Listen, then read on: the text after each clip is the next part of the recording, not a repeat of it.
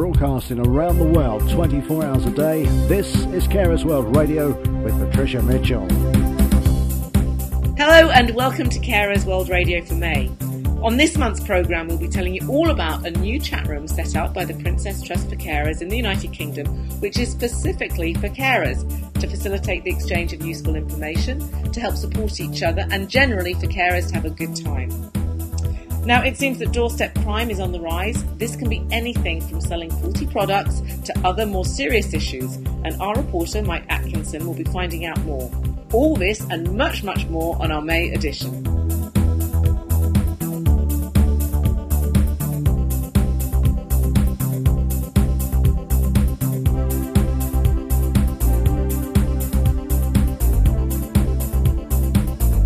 April the 10th, 2010, an historic piece of legislation was signed in the States, the Healthcare Reform Bill.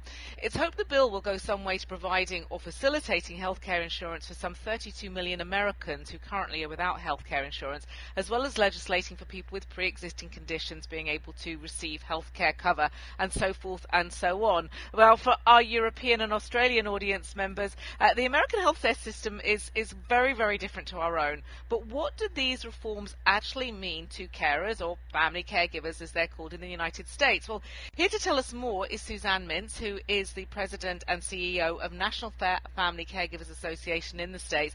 Suzanne, thanks for joining us again today. I know we've spoken to you in the past. It's great news, I think, about the reform bill, but what does it mean for carers, and when will it start to take an effect? It is great news. It's so embarrassing. I mean, here we are, one of the, major developed countries in the world, and we don't provide health care for everybody. I'm sure, everybody in Great Britain and the Commonwealth think we're nuts, and I would agree with them. So yeah, you have a very different system. It's far more of, how can I put it, sort of a capitalist-based system as opposed to a social capitalism system.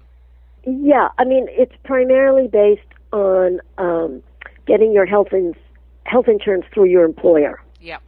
And so using potentially multiple different companies to insure you. And there are actually some European countries that do that as well, like Germany and Switzerland. But the point is, in those countries, people are covered. Yeah, because there's a lot of people that fall through the net in the United States, aren't there? Or have done in the past, and that's been the whole issue. And then there's also the issue of people not being covered if they have pre-existing conditions, or that the insurance runs out effectively. Does this reform bill, help in that way? And obviously, again, particularly for family caregivers in mind. Well, yes, absolutely, it does, because family caregivers, carers, are people who are caring for a family member, good friend, whatever, who has a chronic illness or disability. Mm-hmm. So anything in the bill that improves the ability to get care and the care itself for people with chronic conditions also, by definition, helps the family caregiver. Absolutely. So doing away with the pre-existing condition clause is huge. And there will be set up this year a special pool so that people with pre-existing conditions don't have to wait to 2014 when the system itself will fully be in place. So that's extraordinary news. And obviously the family caregiver could have pre-existing conditions as well. And kids, who were born with a congenital problem, were also considered to have pre-existing conditions. I know it's mind-blowing. So this really is a great boon to carer families. All the things that we've just been talking about relate to getting access to care for people who may not have had it previously. Right. So, and that was a huge goal, of course, of the legislation, and that will be immediate. We've already seen a brief visitation schedule. It's broken down by year. And what we know so far, and this is very, very preliminary, is that specific mentions of family caregivers occur most frequently in the section of the law that's about system delivery reform, which relates to, chronic illness and payment for docs. I mean, now doctors are paid for procedures. They're not paid for the overall care of a patient. So there is not the monies for a physician to take a lot of time counseling people with chronic conditions. And by definition, there aren't a whole lot of procedures you're doing for somebody with a chronic condition unless, there's an acute thing going on. And so in this section of the bill, there is called for the development of an innovation center, which will be a place, where ideas are formed, where grants are given out for ways to improve the delivery of care. There are lots of pilots and demonstration programs that call for family caregiver education and training and involvement in decision making. At this point, we've counted 13 specific mentions of family caregivers, just by doing a word search kind of thing. But there may well be more. As I'm saying, this is very, very preliminary. Yeah. But in looking at them, I've put them into three broad buckets. Mm-hmm. The first being education, training, assessment, and support for family caregivers. The second one, the broad category of healthcare delivery, and then the third one being financial assistance. Mm-hmm. So an example of the education and training aspects comes in a section called Geriatric Education and Training, and this Geriatric Education Center, and there'll be multiple ones of them, I believe, not necessarily just one, because it says a geriatric education that receives an award under the subject shall offer at least 2 courses each year to family caregivers to provide practical training for supporting frail elders and individuals with disabilities. And it specifically talks about that it has to include training for people who are dealing with dementia patients. And has this been on the agenda before, Suzanne, or is this just specifically because of the healthcare reform bill making it come to the fore because of the requirement to actually start getting more efficient about how family caregivers are treated and the implementation of a new approach to healthcare? Yes, absolutely. There have been bills introduced in the past that include, geriatric education for family caregivers. The Alzheimer's Association, obviously, be at the forefront of things like that. But then there are, as I mentioned, this host of pilots and demonstrations on things called the medical home, which is a crazy name because when you mention it to people, they think it means a nursing home, as opposed to a medical practice that provides primary care and coordinates care. And there's something else called accountable care organizations. And within these, it talks about education for and involvement of family caregivers. Mm-hmm. And so there will be multiple programs like that out there with the intent of looking for what are the best ways to do this, to provide coordinated care. And obviously there isn't one best way, and it would certainly be different here in the Washington, D.C. area as compared to a rural farming community. The question is how many family caregivers will actually get to participate in these programs. It obviously is not going to be huge, but it is the beginning.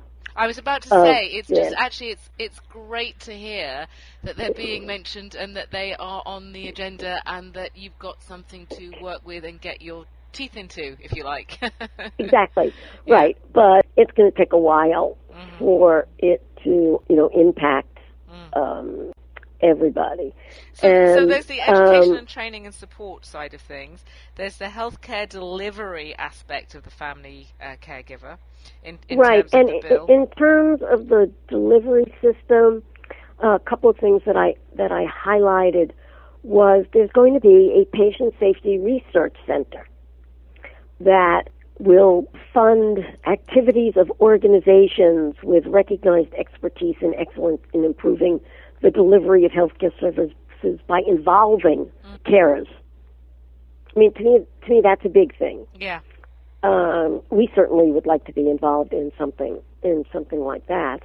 And then one of, I think of as one of the most intriguing ideas in terms of system delivery reform is something called community health teams.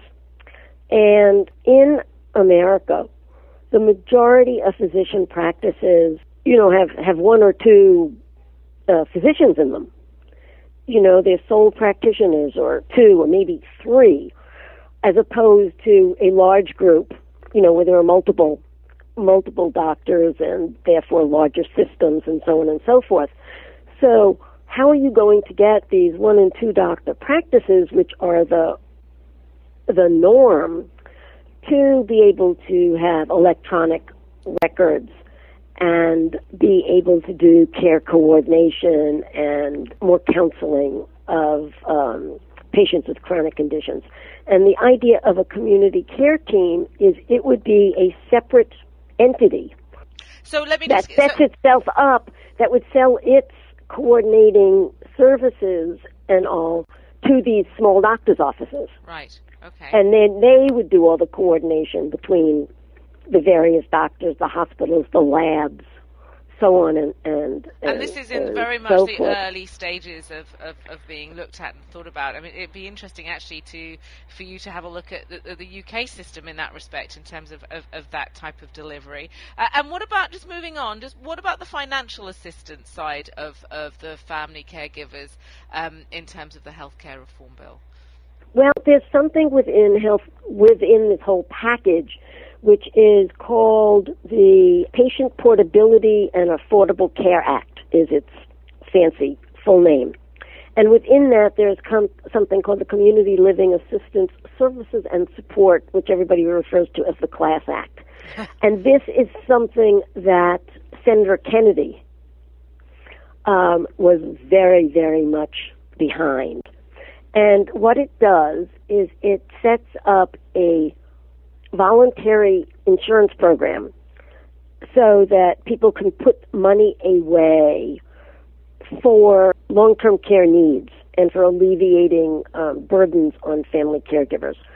So, as we have voluntary retirement programs through employers that we call 401k plans, where you can take, X dollars from your paycheck and have it go into this special account, the CLASS Act would work in a similar way, and it specifically says that there's nothing in the Act that would prohibit somebody from paying a family member to be their family caregiver. Right. And that's an important thing. And then there's going to be an advisory council for this, and it shall include carers. So this is a big thing because the majority of Americans believe that Medicare, which is in essence, the insurance system for people over 65, yes, that the majority of people believe that it covers long-term care expenses, and it does not. It covers health care expenses, and most people are not prepared for the costs of long-term care. I have to say, I just think that it sounds like this is very much a work in progress, but just by virtue of the fact that family caregivers have been mentioned however many times they're mentioned in the bill, but in those three buckets, as you say, of education, training and support, healthcare delivery and financial assistance, you're kind of on the agenda now, let alone the fact that the healthcare reform bill must, in so many ways, take away a lot of stresses from family caregivers, in the sense that they're being taken care of more now, and I have to say, it seems like a more caring system, even though there is a requirement by law to have insurance. It's not there's a fine involved if you don't get it. But I am sure you must be absolutely delighted with all of those aspects of the reform bill. Oh, we totally are. And I mean, it's going to take quite a while for all of this to get into in place. But I mean, your terminology of a work in progress is true. But the fact that this bill has actually passed. Yes. So many presidents have tried to get healthcare reform in America, and for our audience, I should say that if they're not aware of what of the angst and the amount of concern as to whether or not this was ever going to get passed, because it was looking tricky at a few moments in time, it was quite a huge relief. And well, Suzanne, thank you so much for explaining to us exactly, what the state of play is at the moment. That there are some things which are taking immediate effect, there are some things which are being developed and talked about and in progress, and but overall that this is already starting to have an effect on not just obviously Americans, but particularly family caregivers. We very much appreciate your input, and we look forward to we are finally becoming a civilized society. Yay! And all power to you on that. And Suzanne, we'd love to check in with you from time to time and just see how it is, how it's coming along, because I also know that you're working in tandem with us with the Carers World America. So we would like to, thank you for that as well. But thank you so much for joining us today.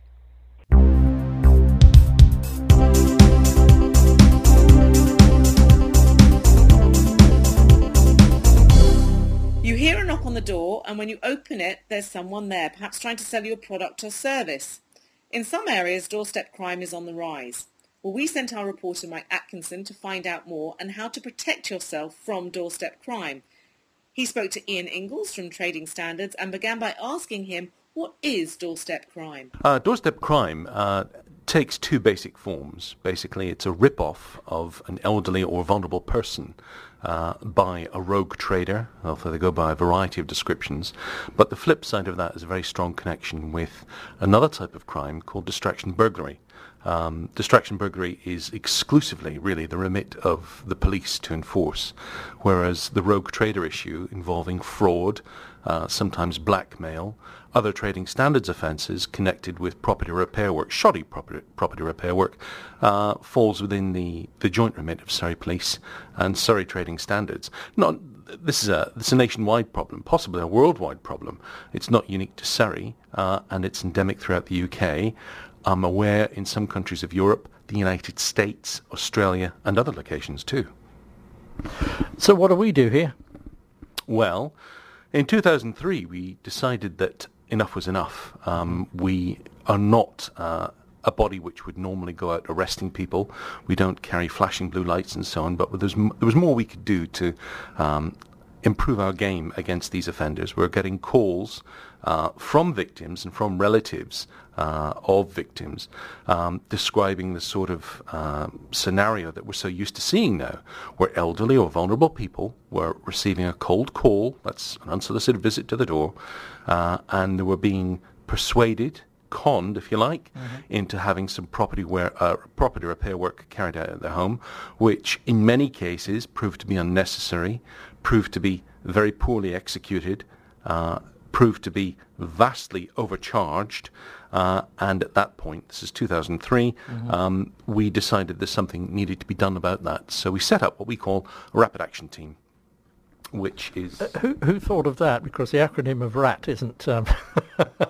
It's handy, though. It's handy. It's a handy acronym. It was the then projects team who thought of that. It was the projects team leader, I think it was Steve Plale, who thought of the acronym.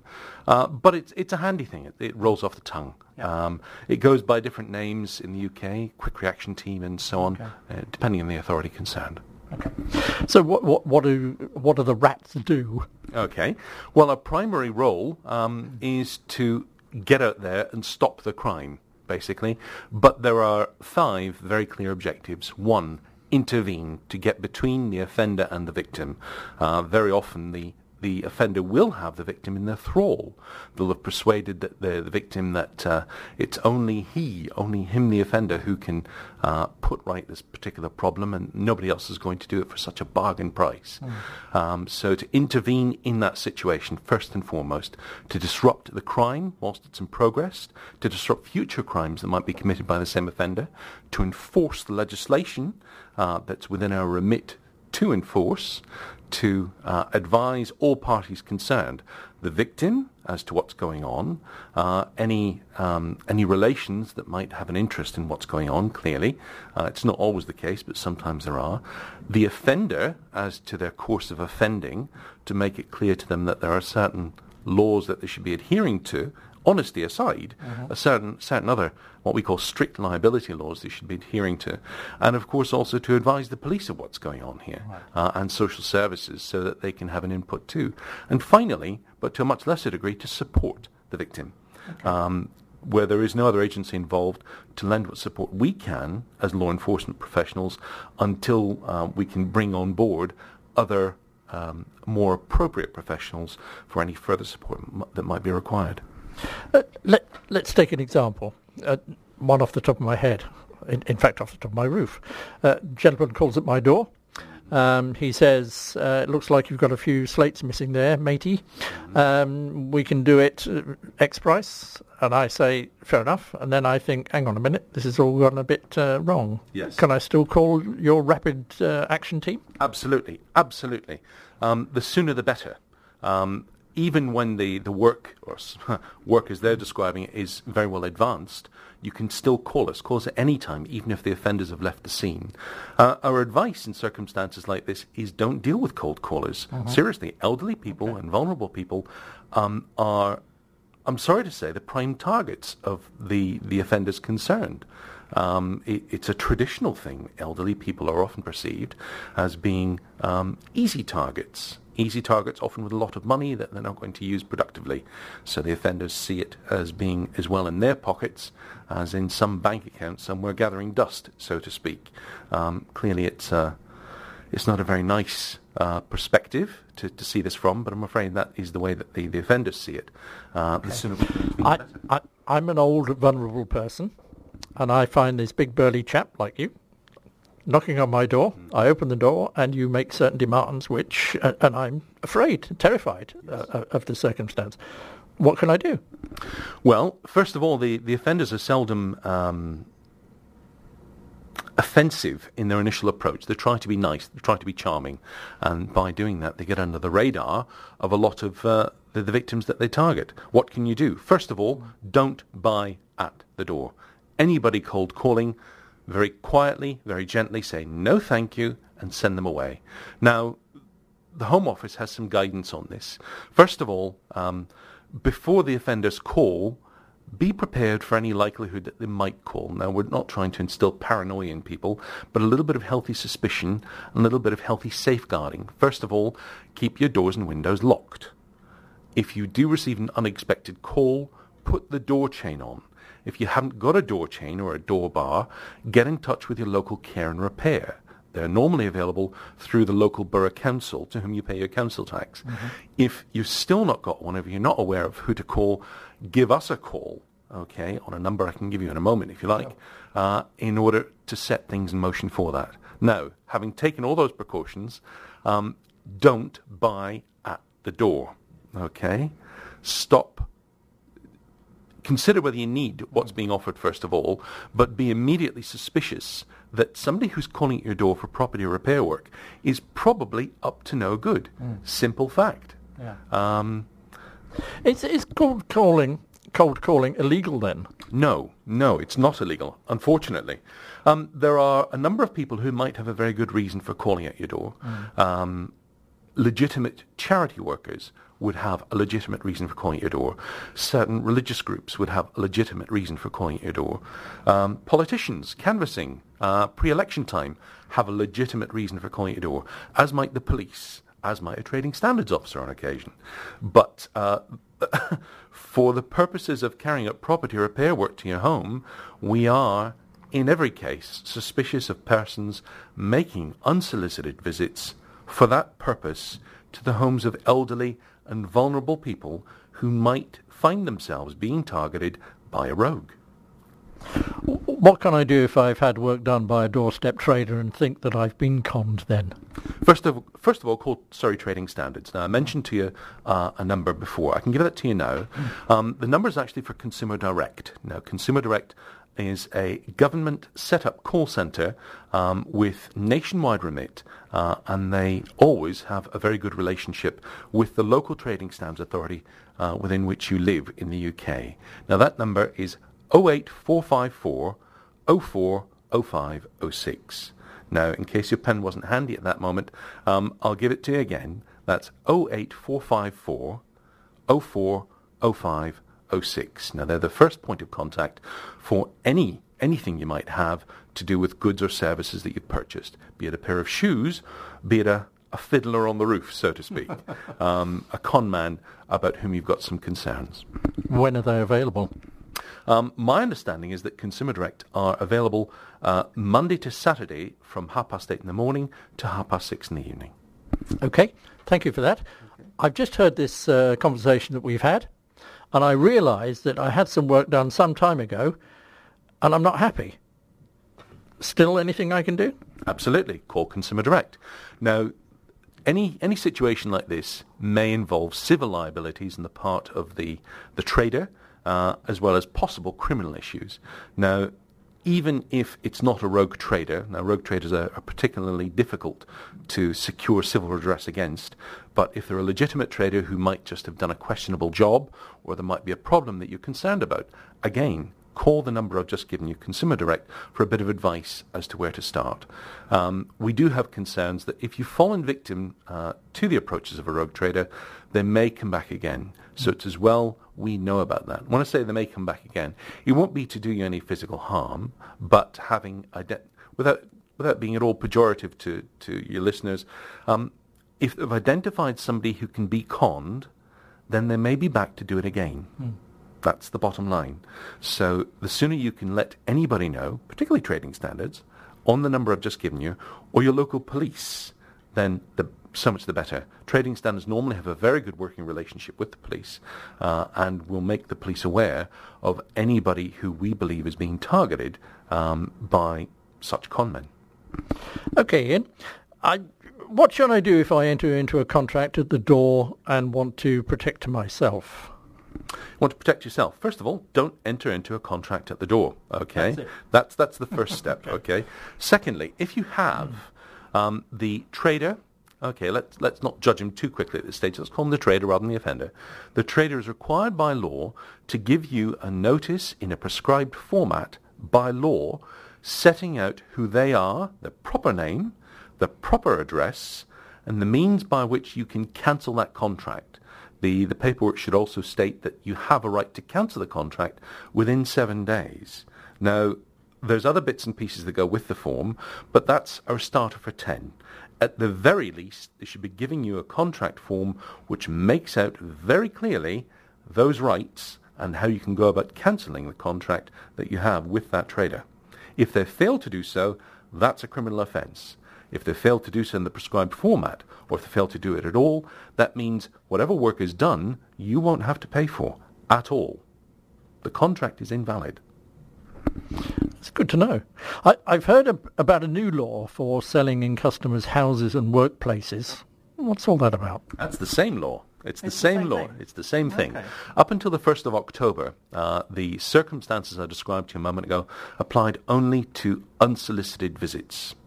Well, from the 1st of October, via legislation that we still refer to as the doorstep selling regulations, you have the same rights for solicited contracts, so that if you call a tradesman to your house to do your kitchen or your bathroom or anything like that, then you have a 7-day cooling off period by law, and the tradesman's required to give you paperwork to that effect, stating everything that I've just mentioned to you, their correct name and address, that you have a right to a 7-day cancellation period, and the means to go about doing so. Now, again, there's more on these forms that I won't go into just now, but get in touch with your local trading standards via Consumer Direct, and they'll be able to advise you more clearly. There are some contracts that are going to be exempt. For example, the milkman.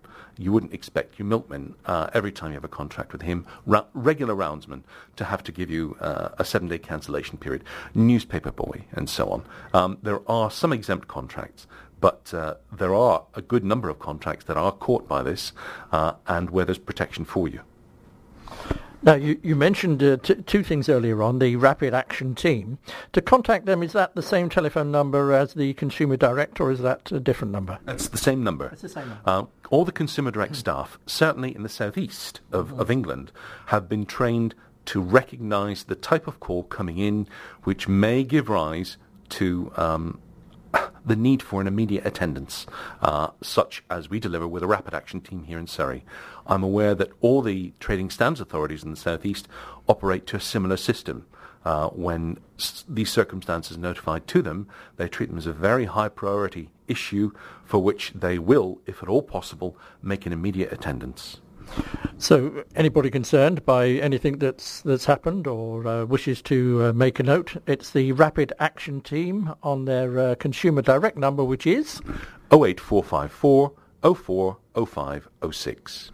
Ian, thank you very much indeed. Thank you. This is Carers World Radio.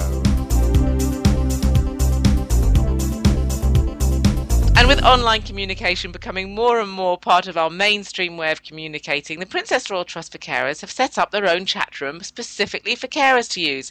Its intention is to exchange information, to support each other, and generally to have a good time. To tell us more about the Princess Royal Trust for Carers text-based chat room is Ewan Main, who now joins us from our London studio. Ewan, thanks so much for joining us today. Hi there, thank you. Now, I gather that the Princess Royal Trust for Carers runs a child chat room as well, a text-based chat room for them to talk to each other. But today we're going to be talking about the adult text-based chat room. I gather there's loads and loads of questions I want to ask you, but tell me, what basically is it used for? What's the purpose of the chat room? It's actually, well, in a way, that's one of its strengths, that it's used for anything the community decide. I suppose I ought to say, I mean, it's up there all the time. We never close it. We don't go in and inspect anything. It's just there for them to use for whatever they need.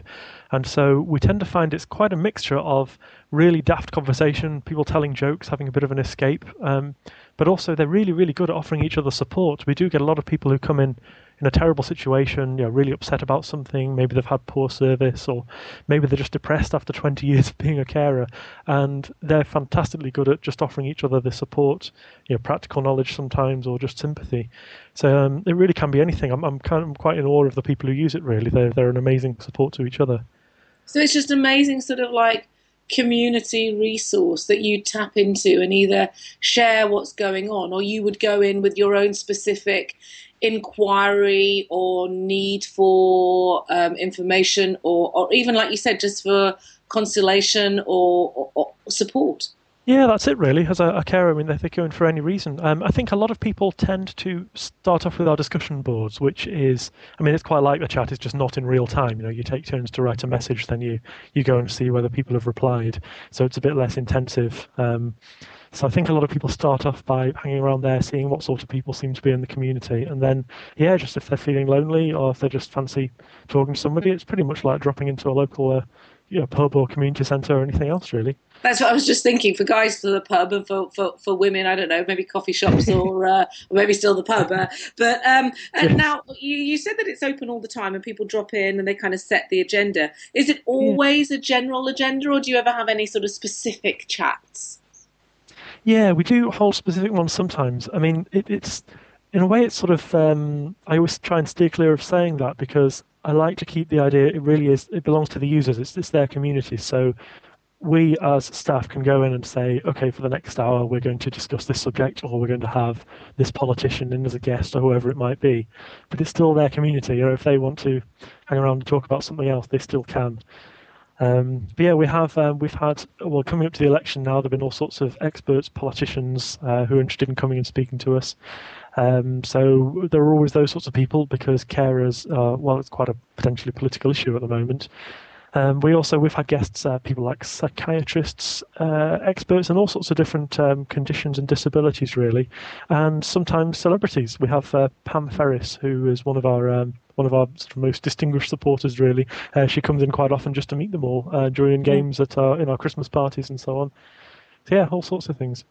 And I mean, tell me about how people can get involved, because there's also, obviously in this day and age, whilst the internet and use on the web is wonderful, one has to be careful. I mean, is this a service that you register for, or you just basically sort of pop in? I mean, is there any degree of monitoring that goes on?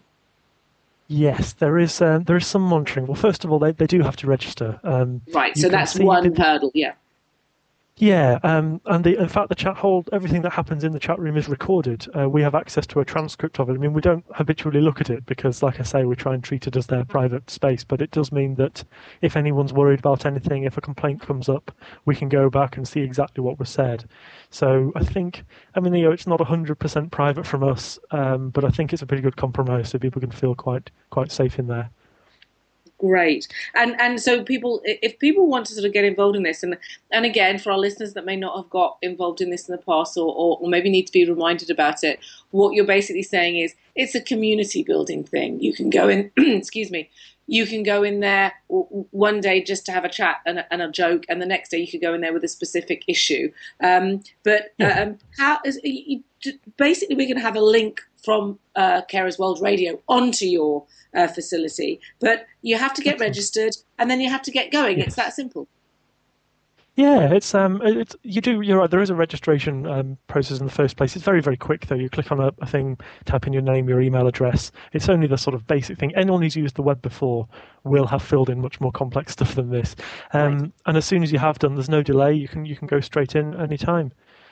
And what kind of feedback are you getting in terms of what people are benefiting from in terms of this sort of community-based text chat room service?